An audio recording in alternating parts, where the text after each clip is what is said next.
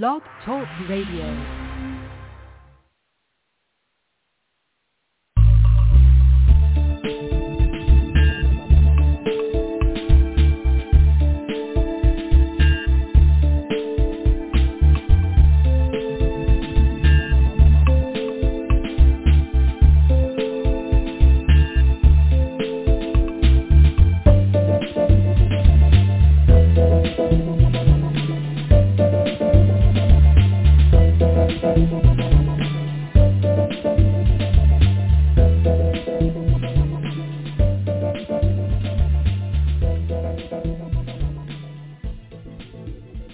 The fight for justice is never easy. It never has been, and it never will be. It exacts a toll on ourselves, our families, our friends, and especially our children. In the end, I believe, as in my case, the price we pay is well worth holding on to our dignity. And that's a quote by Frank Serpico. Remember, Frank Serpico is a gentleman who is now a very old man living in Vermont who broke up the corruption in the New York City.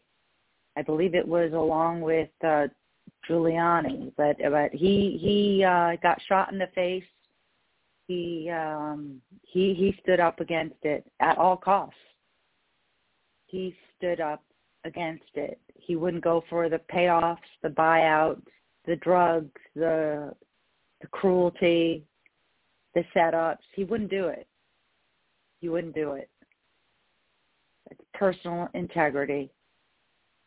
It's a shame that we live in a time when personal integrity is actually praised. Shouldn't be that way. There's a lot of good people in this world, but there are too many people that are not, and there are too many that have a price.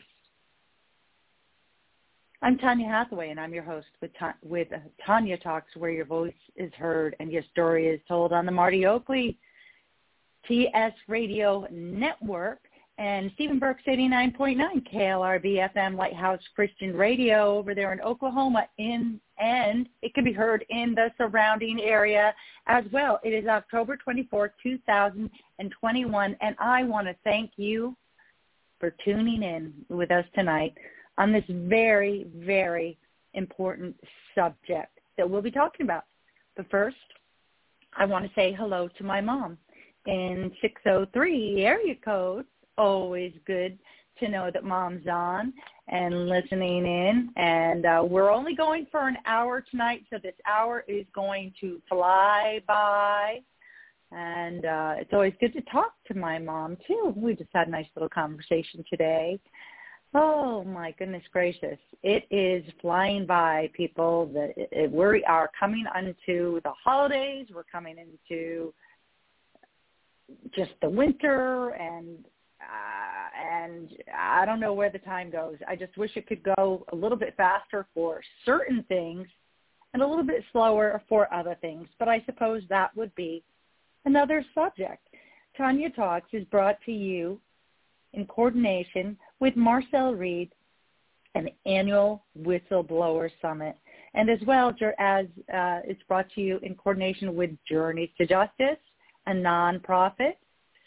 So I want to make sure that everybody knows out there that this radio station that you're listening to this on, if you're in Oklahoma, has a lot to say on Saturday afternoons.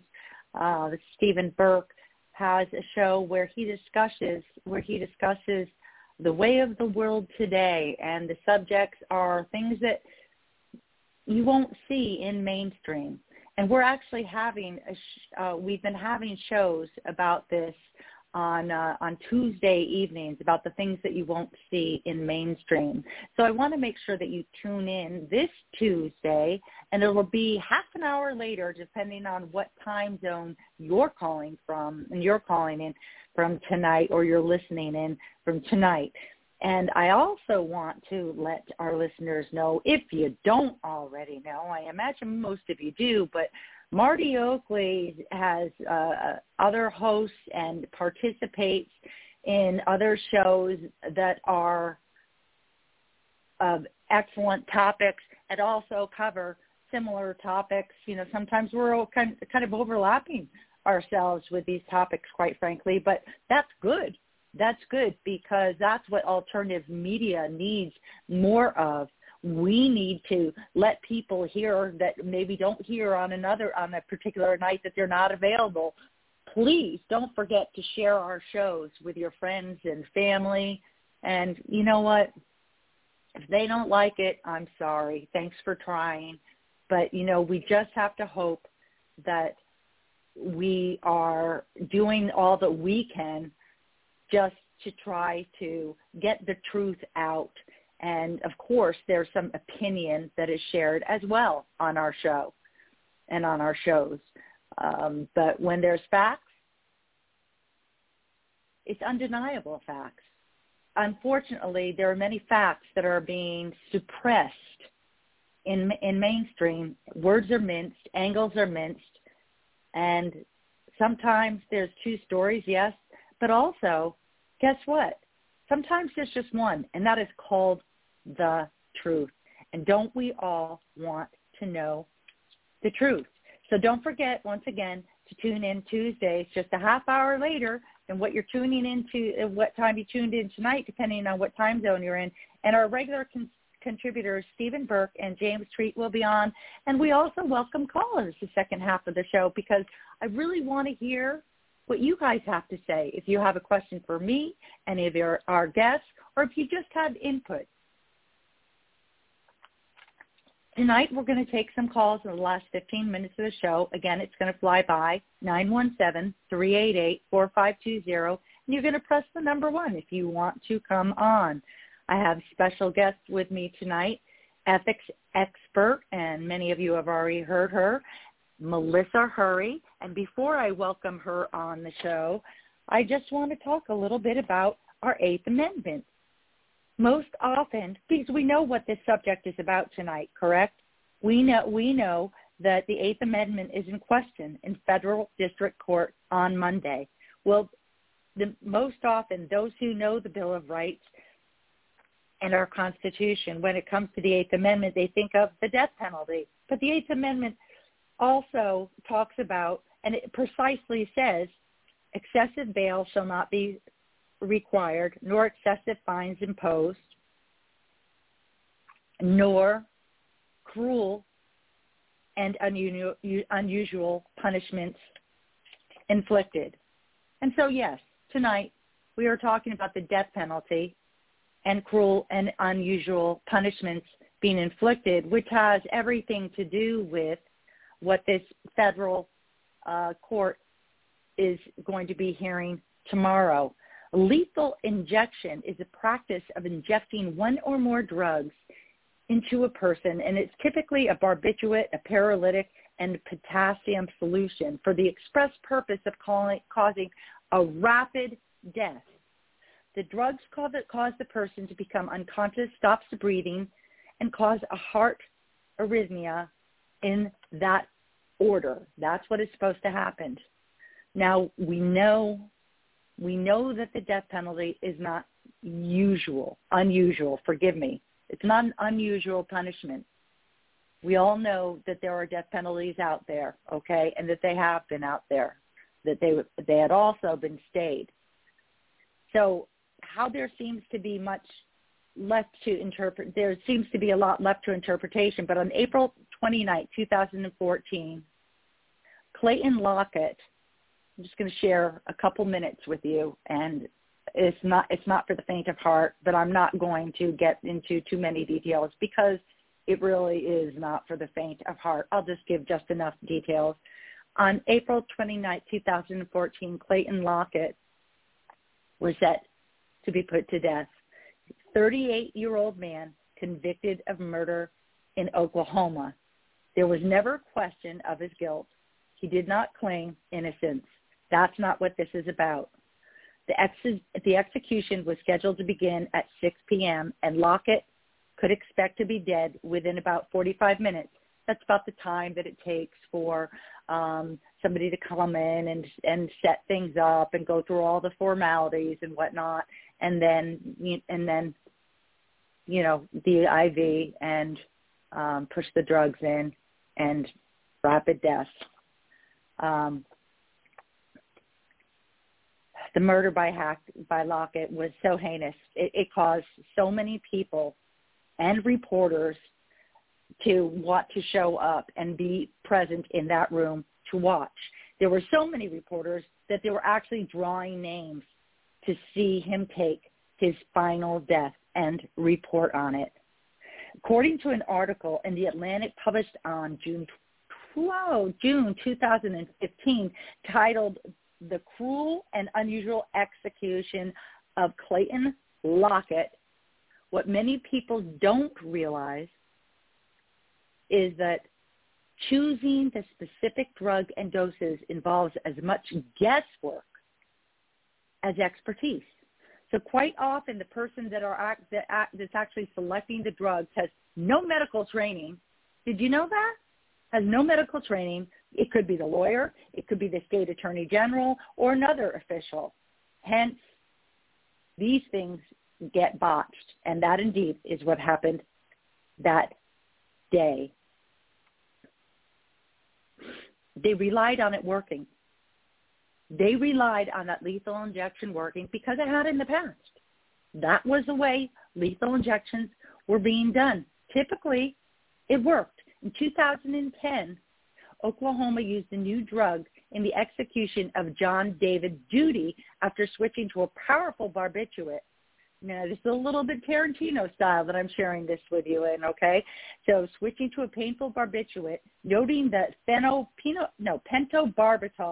is made by a U.S. company, and it's for short-term therapy for insomnia. The company is based in Copenhagen, and it's called Lundbeck, Lundbeck.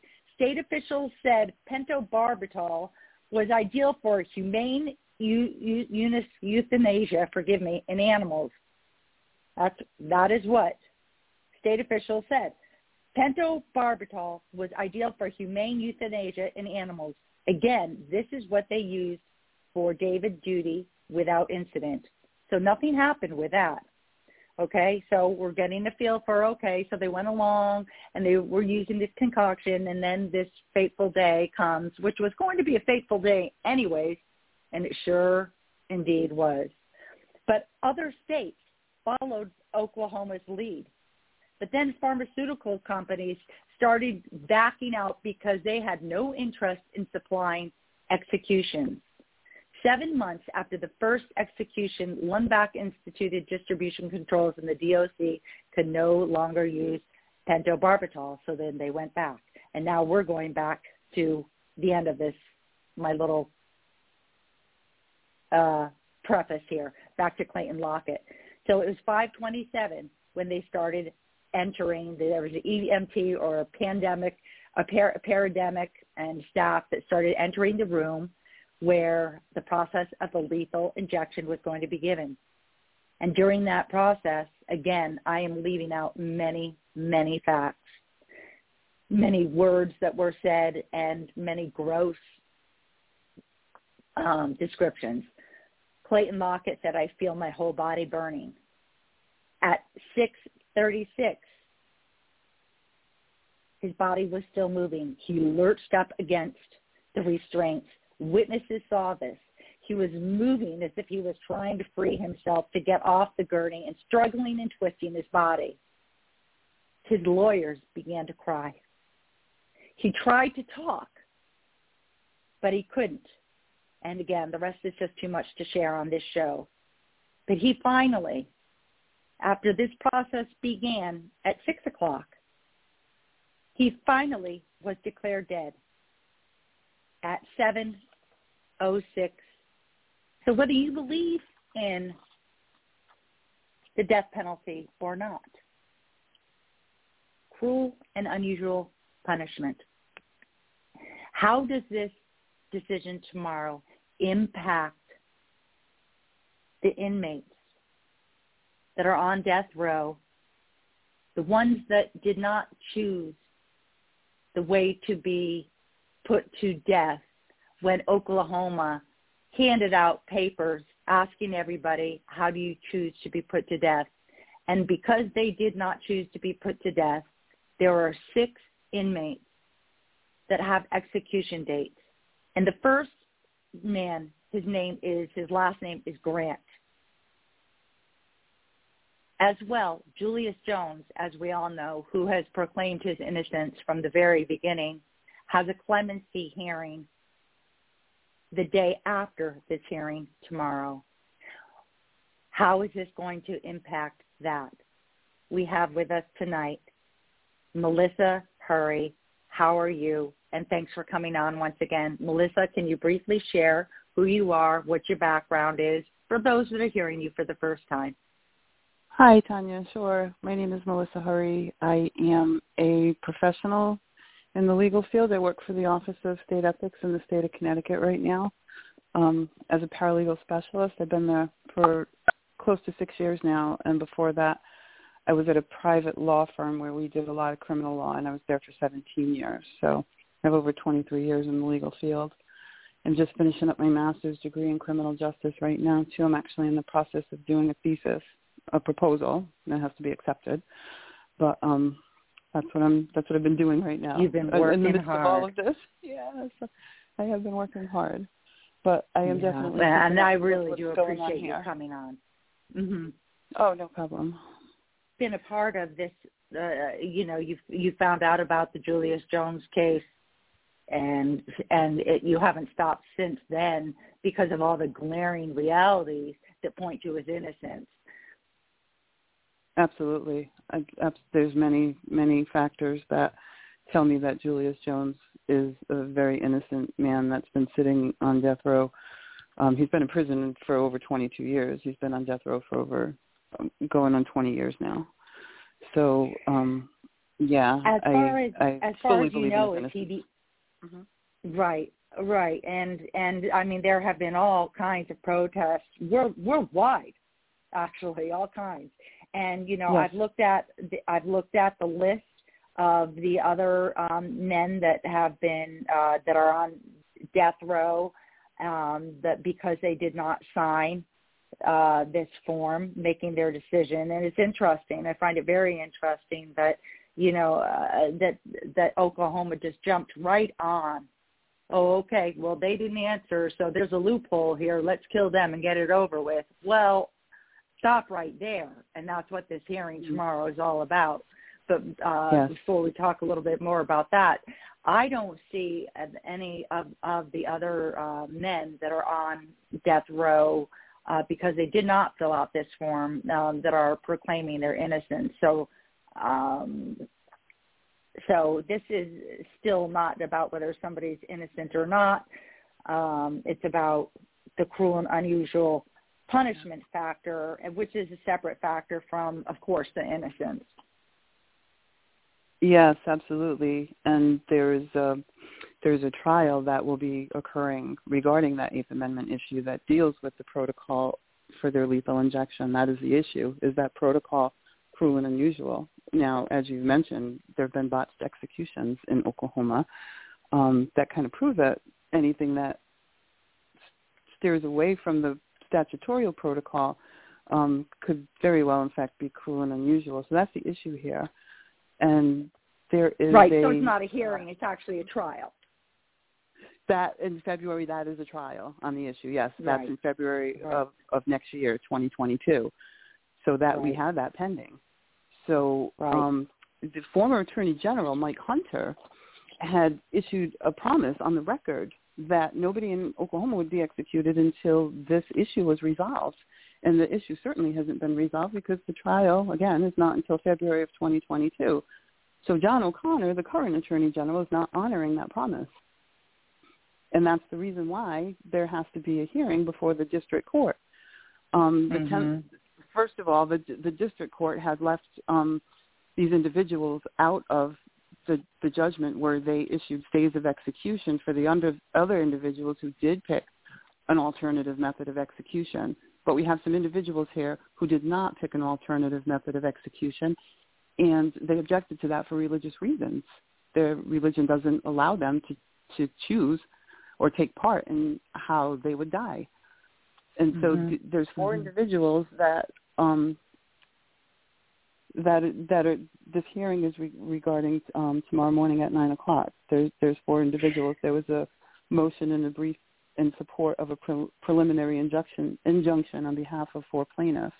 And this is the hearing that's going to occur tomorrow. Julius Jones is one of those plaintiffs, as well as John Grant, who's scheduled to be executed on Thursday, the 28th, this coming Thursday. Yes.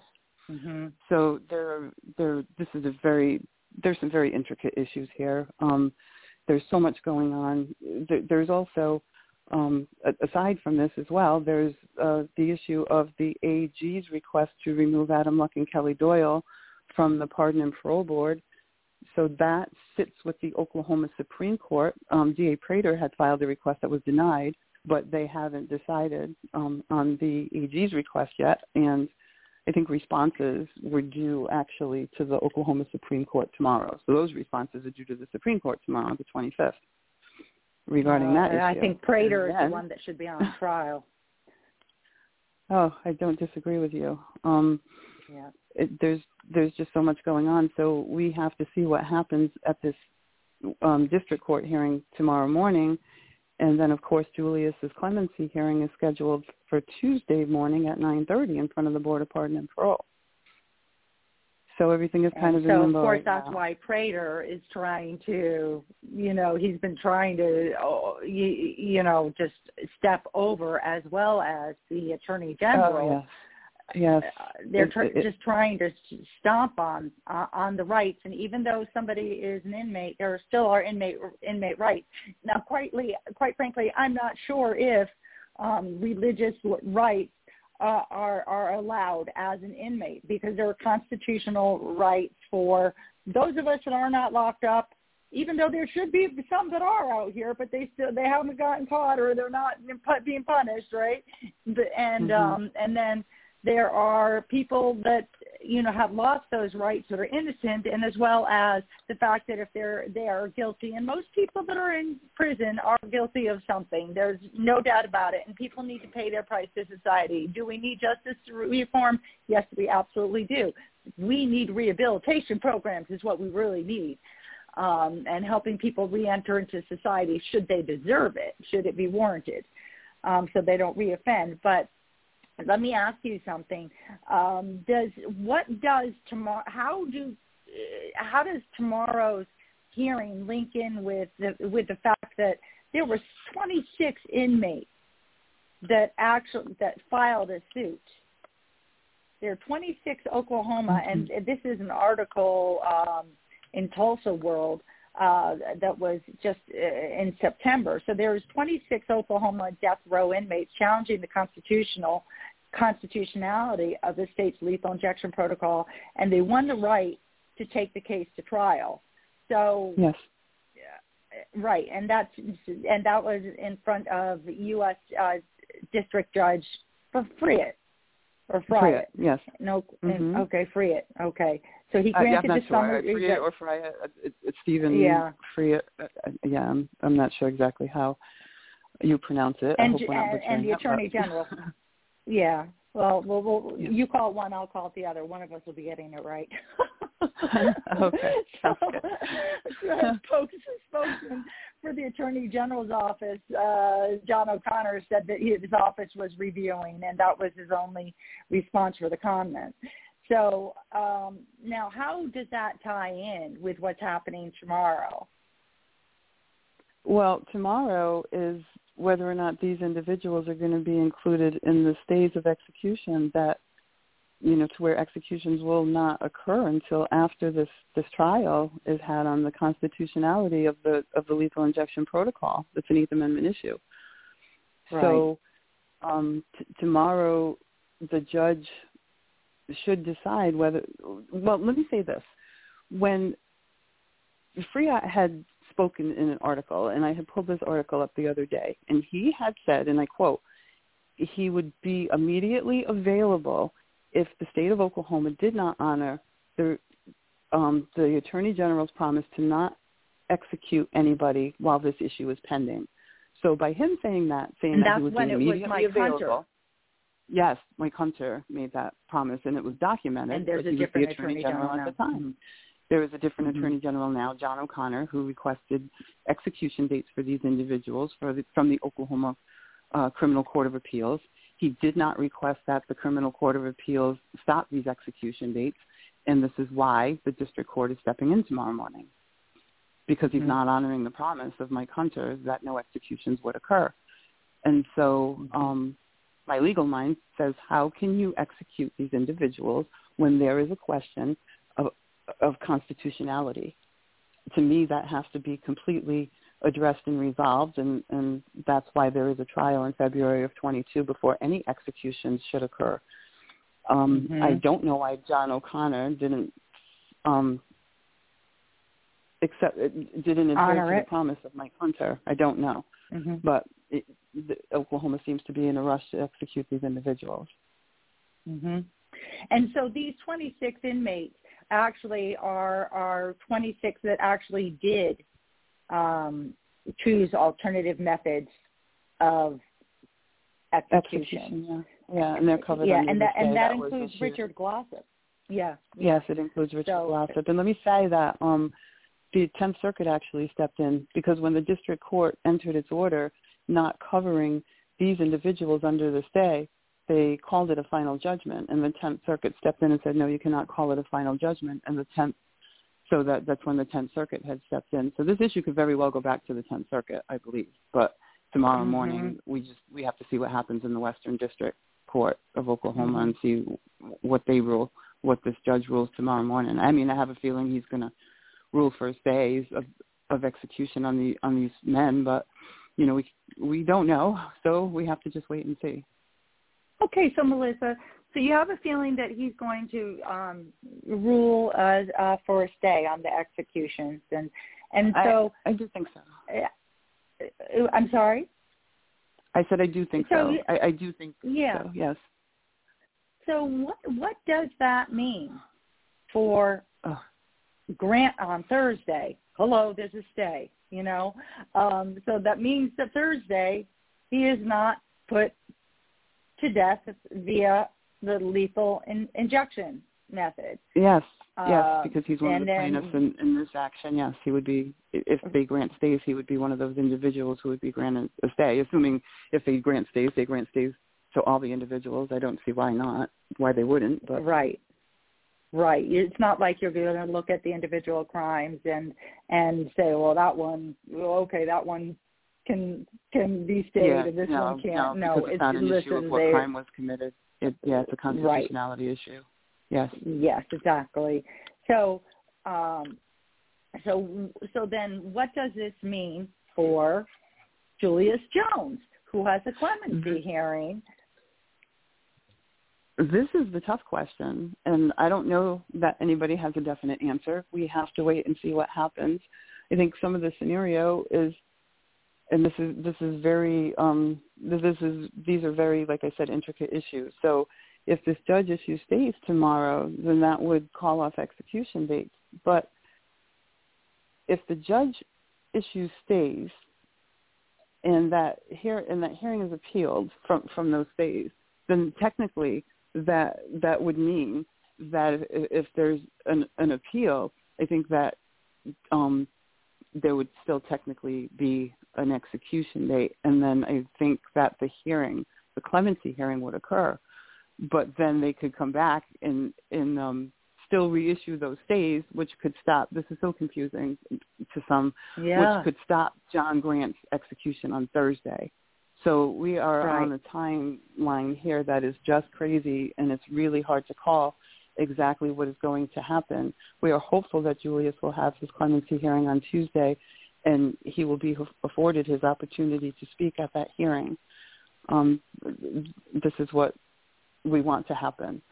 So I am just going to be watching very closely as to tomorrow is going to be a very telling day. There's going to be a lot going on tomorrow. Yeah. So now why wouldn't it be, so I play devil's advocate here, so why wouldn't it be that, okay, so if there's a stay, then there's no clemency hearing, and then that's just put off. Well, that's where it gets to be a very sticky kind of issue, because especially for grants. And so this week is going to be very stressful. I'm going to use that word, because we have to see if there is a stay issued. We have to see if that stay is appealed. That matters regarding Julius Jones's clemency hearing. But if those stays are appealed, but they are confirmed by the court, then John Grant, and if that occurs after Julius's clemency hearing, then that would stop the execution of John Grant on Thursday. So there's a lot of things to consider here. If the clemency hearing happens, again, Julius will get his opportunity to speak. If the clemency hearing doesn't happen, then I don't know what happens after that. So there's a lot of different scenarios. I don't want to speculate. I want to see what happens tomorrow and Tuesday. I want to go with some positive thoughts and hope that he does have his clemency hearing Tuesday morning at 9:30 is when it's scheduled. Mm-hmm. It falls under the Open Meeting Act, so you can watch this on Zoom. You just go to the Board of Pardon and Parole website. There's a link there and all the information for the Zoom hearing. So if his hearing does occur on Tuesday morning, you can definitely watch it. Tomorrow morning is going to be very telling to see what happens in the district court. So we just have to see how this unfolds over these next couple of days.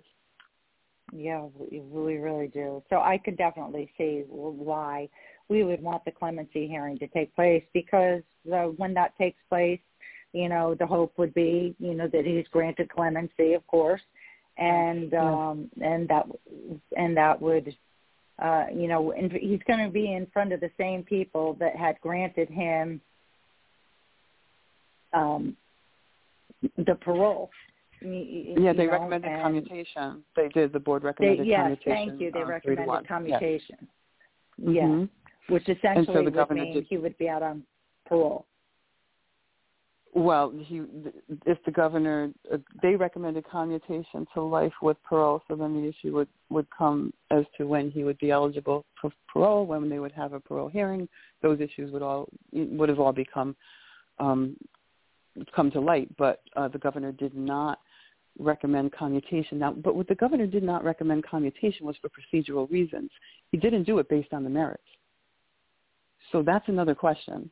If for some reason this clemency hearing doesn't happen, I have a question myself, and I don't have the answer to it, whether or not the governor could, if he chose, go back to the board's commutation recommendation. I don't know if that's an option. I don't know who knows that.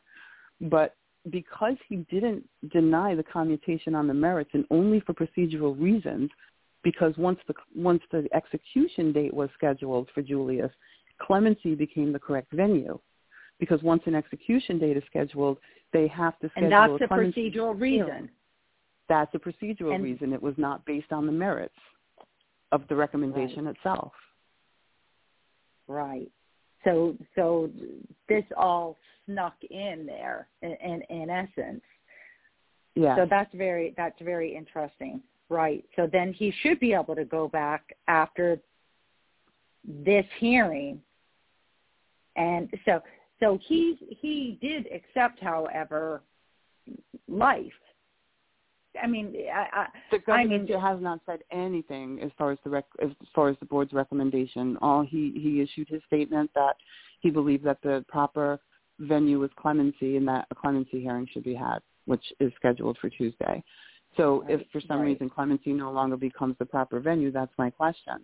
Does it go back to commutation? Right. Because he still had the right to a commutation hearing, which he had, and that recommendation is still there. And my big question is, because it wasn't denied on the merits and only for procedural reasons, if those procedural reasons change and clemency is no longer the proper venue, then I question what happens to that commutation recommendation. Again, because it wasn't denied on the merits. Right. So on the merits of the case and the reasons for it. Right. Absolutely. It was all procedural. He didn't say no. I don't. Okay. Yeah. I was under a different understanding, so I'm glad that you clarified that with me. Well, that's my understanding. Yeah. Yeah. So I don't know if everybody has a different understanding. And like you said, you're leaving a time period for people to call in. So if anybody has a different understanding or sees it a different way, it would, to me, be much appreciated, because everybody's trying to figure out exactly what's going on. It just sticks in my mind that when he didn't accept the board's recommendation, he didn't say, no, I don't recommend life without parole, as the board recommended. He said that he was denying it because of clemency being the proper venue. That's a procedural reason. You can't put the cart before the horse. No, we can only see what happens tomorrow and see if, in fact, Julius is able to have his clemency hearing on Tuesday. And so we see that first. And then we have the questions of what happens. Well, if he had approved it, then the state, the Attorney General's office would have, believe me, they would have come back and I was going to say that. Of course, they would have been all over it. DA Prater as well as AG O'Connor would have been all over anything that they could find if it didn't go according with procedure as it was supposed to. So I don't I don't think Governor Stitt was wrong for saying clemency was the proper venue, because I feel if he didn't do that, like you said, I feel they would have been all over it. So that's my opinion on that. But and we know, I mean, how many times do you put the same issue before the Oklahoma Supreme Court before this becomes frivolous? You're wasting taxpayer dollars and you're wasting court time. You filed a request to remove Kelly Doyle and Adam Luck from this board before the commutation hearing. The Oklahoma Supreme Court denied that request. Now we're requesting to remove Adam Luck and Kelly Doyle before the clemency hearing. So, and both by Prater and the AG again. So how many times does this happen before they can, like I said, before they consider it frivolous? These are taxpayers' dollars paying for this court time, and that's Supreme Court time. They act like they're playing whack-a-mole. They really do. They're trying to confuse the issues. It's turned into a big legal circus, and there's so many things filed, so many things pending over just this past month, and it's just it's no wonder why people really don't know exactly what's going to happen and exactly what's going to occur this week. But we stay positive and hope that justice will prevail and he will get his chance to speak and be heard. Because I can tell you this, if people hear Julius Jones speak, that could be a big change, because I feel like the world, or at least this country should hear what Julius Jones has to say. Right. Or the state. The state, too.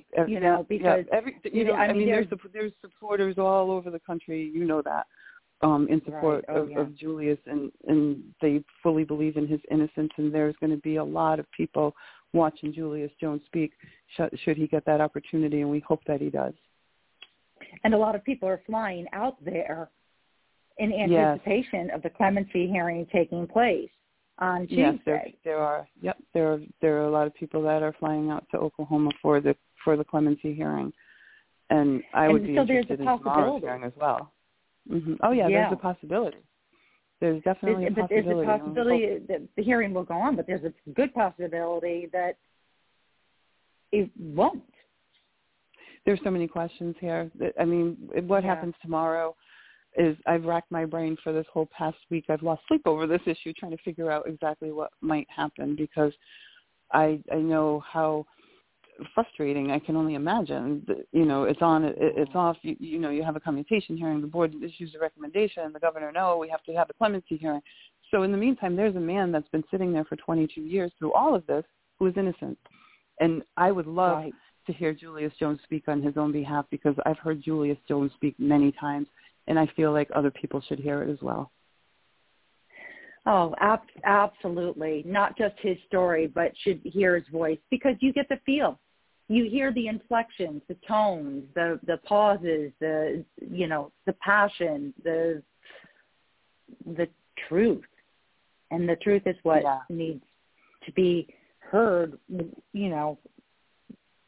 absolutely worldwide, for anybody that's wrongfully convicted. And we can only hope that someday there will be a precedent set for these wrongful convictions. And as you are a huge advocate for, are the wrongful conviction, or the ethics committee, that there's a help me out, Melissa. I had it at the tip of my tongue. Well, I'm doing my thesis on wrongful convictions unit. Right now. Integrity a conviction unit. Integrity unit. Conviction Yes, that's one of my. Unit. Yes.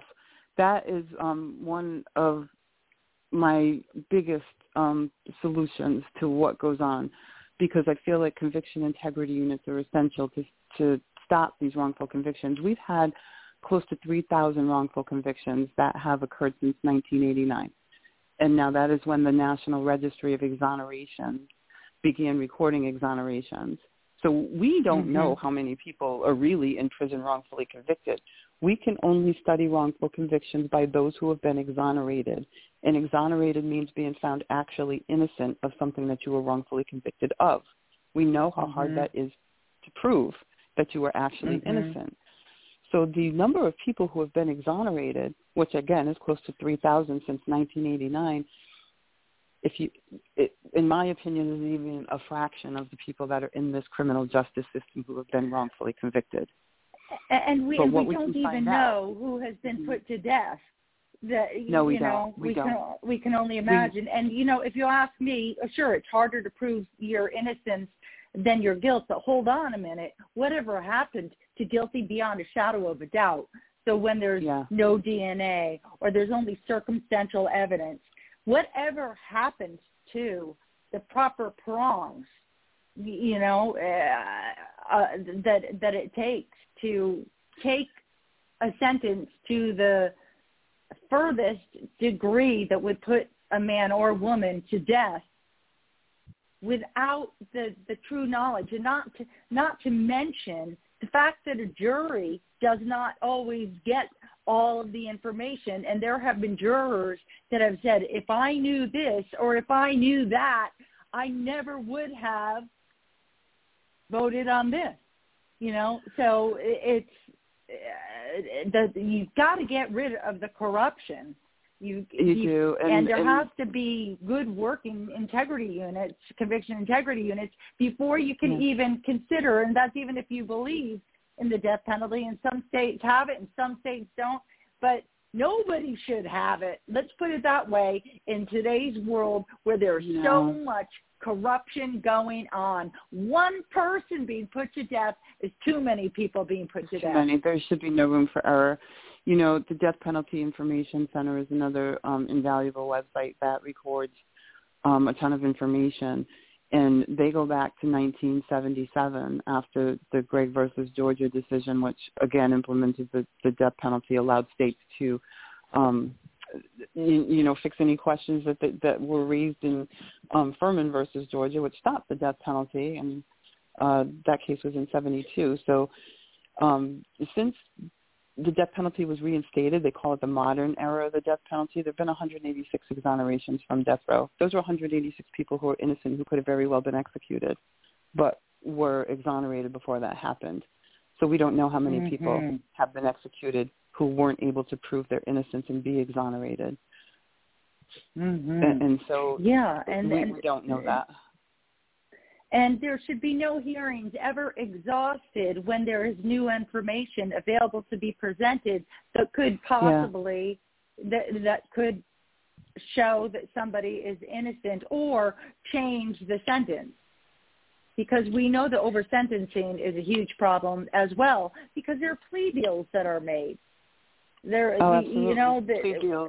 where other people that committed worse of a crime, are out in 10 years, and the person that didn't make the plea deal or that wasn't gotten to fast enough to make the plea deal and had less to do with it, they're in for life. And people don't. I know there's victims in cases, but you're not doing justice to victims or their families if you convict the wrong person. There have been instances where the wrong person has been convicted, and the person who did commit the crime has gone on to commit additional crimes because they were set free. and the wrong person sat in prison. So that has happened. And I understand, you know, how difficult it is for these families who have lost people. But, I mean, if I were in those shoes, I would want to know that it was the right person. I wouldn't want to see somebody who's innocent sit on death row or worse, be executed just because it gives me some kind of satisfaction. I mean, that just wouldn't work for me. So I try to educate people that wrongful convictions do happen. Please don't think they don't happen.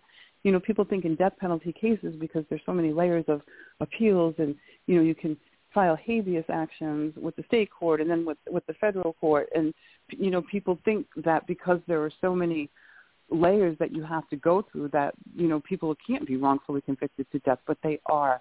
There's living proof of people who have been wrongfully convicted to death. And as long as that exists, that possibility exists, then you can't practice the death penalty at the risk of executing innocent people. I don't agree with it at all, but I certainly don't agree with it as long as innocent people are being exonerated, because if innocent people are being exonerated, that tells me that innocent people have been executed, because you can't tell me that everybody who's innocent has been exonerated.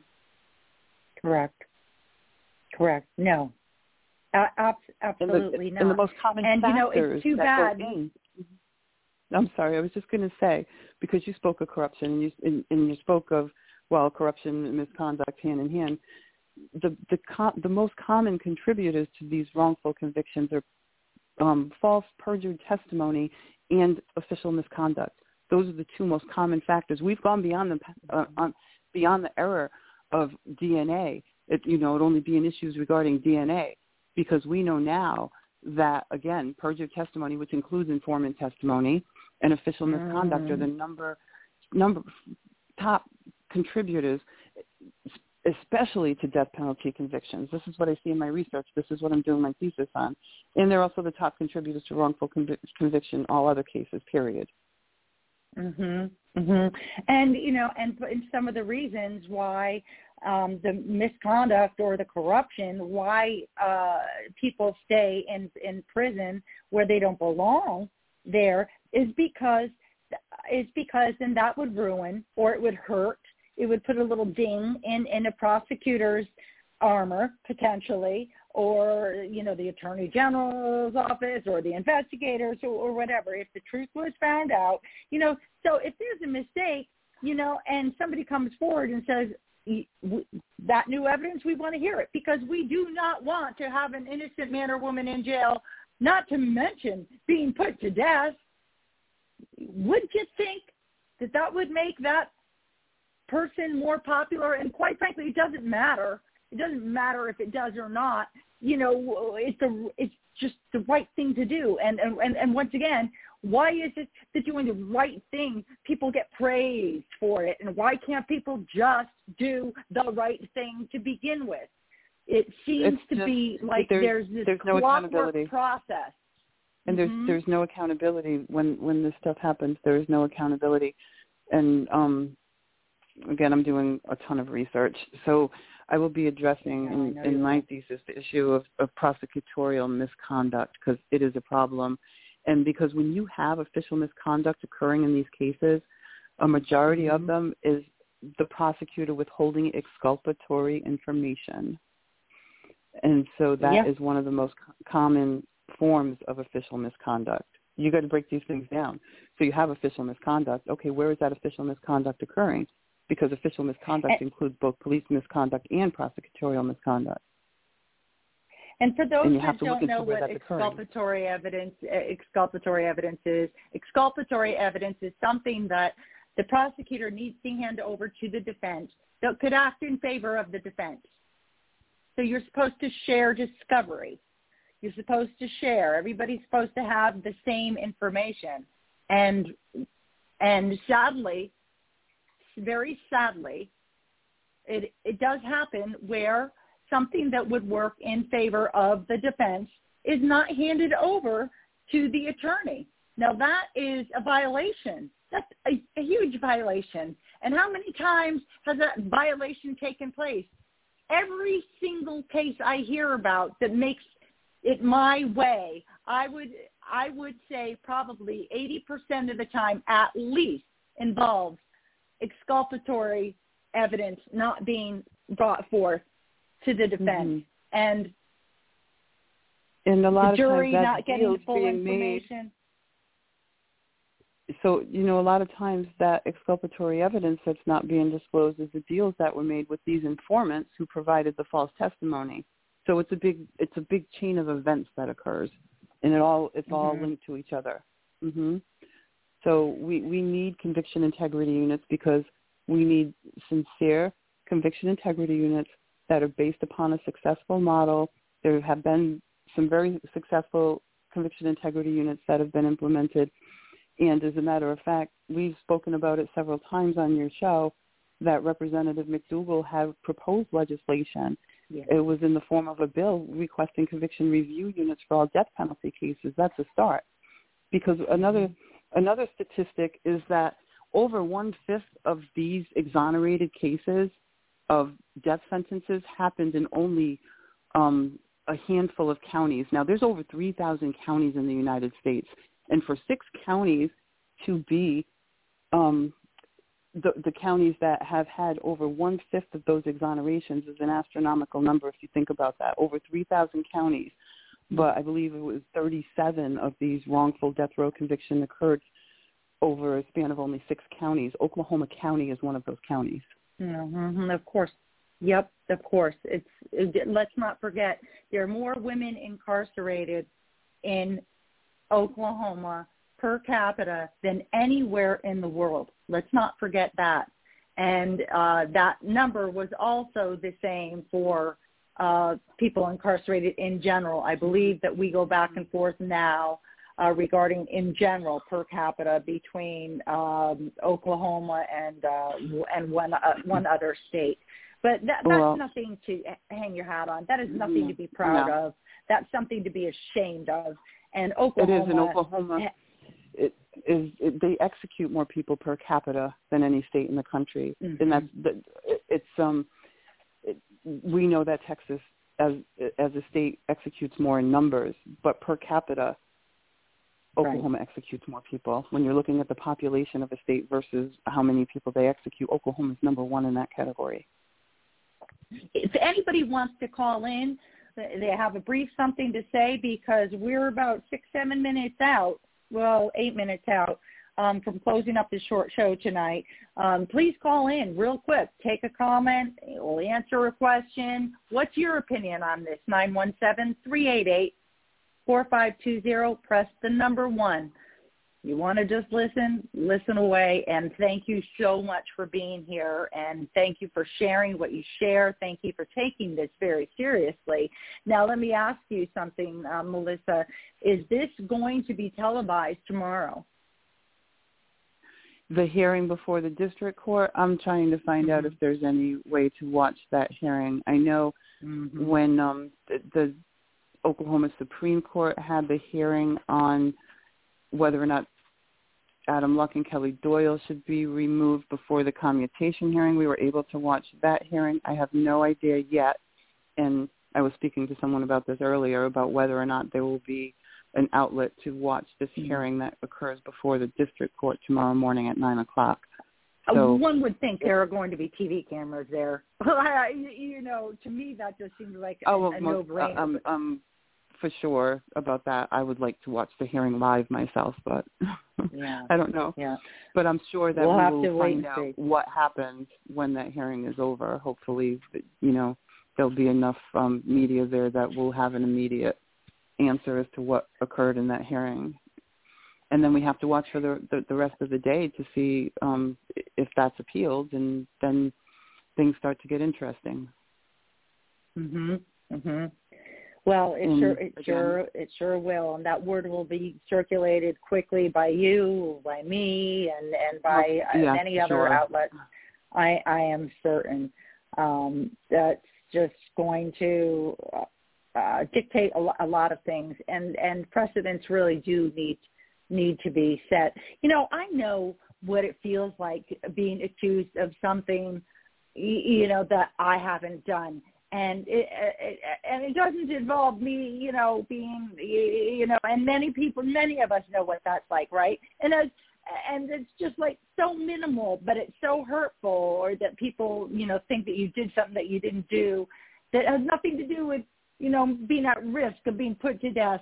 Just imagine being in that kind of a position, and just imagine right now being, it's already knowing that you're being put to death for something that somebody did, and they don't deny it. Okay, so that's a big deal. Okay, right or wrong that I say that, there's still compassion and humanity in our world, that we're all God's creatures, and people do some terrible, terrible things, and to find pleasure in death is really hard to imagine, but to begin with. But imagine being innocent and having to deal with such treachery, imagine being the family. This isn't about one person, and again, one is too much, one is too many.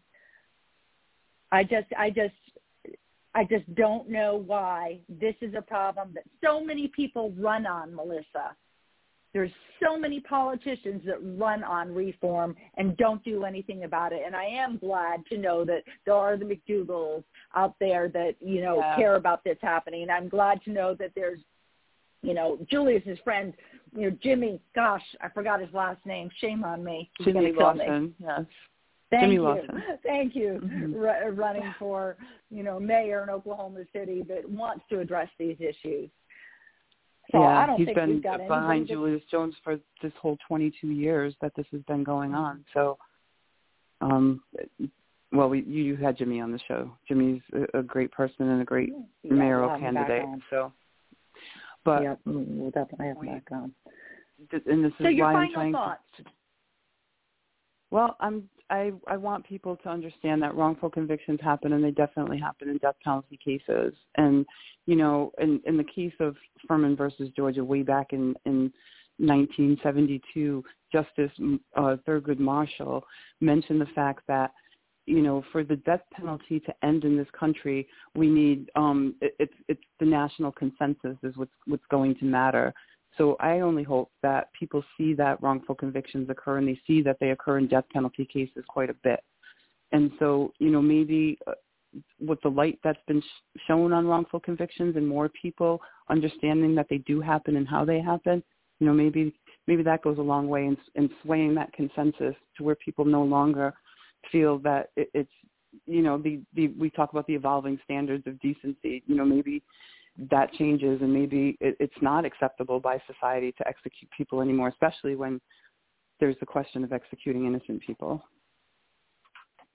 Thank you for that. Thank you so much for coming on tonight. We really appreciate you. Sure. Every time that you're on with us. You always have valuable information and perspective to bring to the table, and you spit out those stats like it's the back of your hand, and that's because of all of your hard work and all of your studying. And I can't wait to read your thesis once it's done.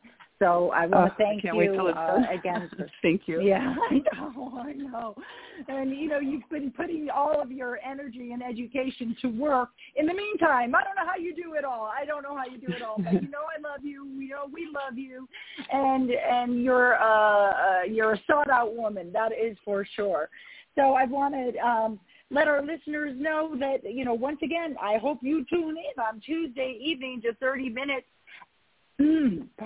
Just 30 minutes after your start time tonight, depending on where you are, because we are going to talk about everything from A for Afghanistan and what happened there to V for vax and jabs and everything in between with Stephen Burke and James Treat, regular contributors. Quite intense discussions about things that mainstream will not tell you. Now, I also want to remind our listeners that I've also been working with George Skates, a man twice wrongfully convicted who was also involved in the Lucasville riot, twice wrongfully convicted, and I had an interview with him, the only interview that he has ever had with the media, and I had that interview with him. He has been in prison close to 40 years now. Listen, I want to thank everybody for tuning in tonight. I want to say goodnight to my mother. Thank you to all your listeners. Hope you come on again. Good God bless. and good night.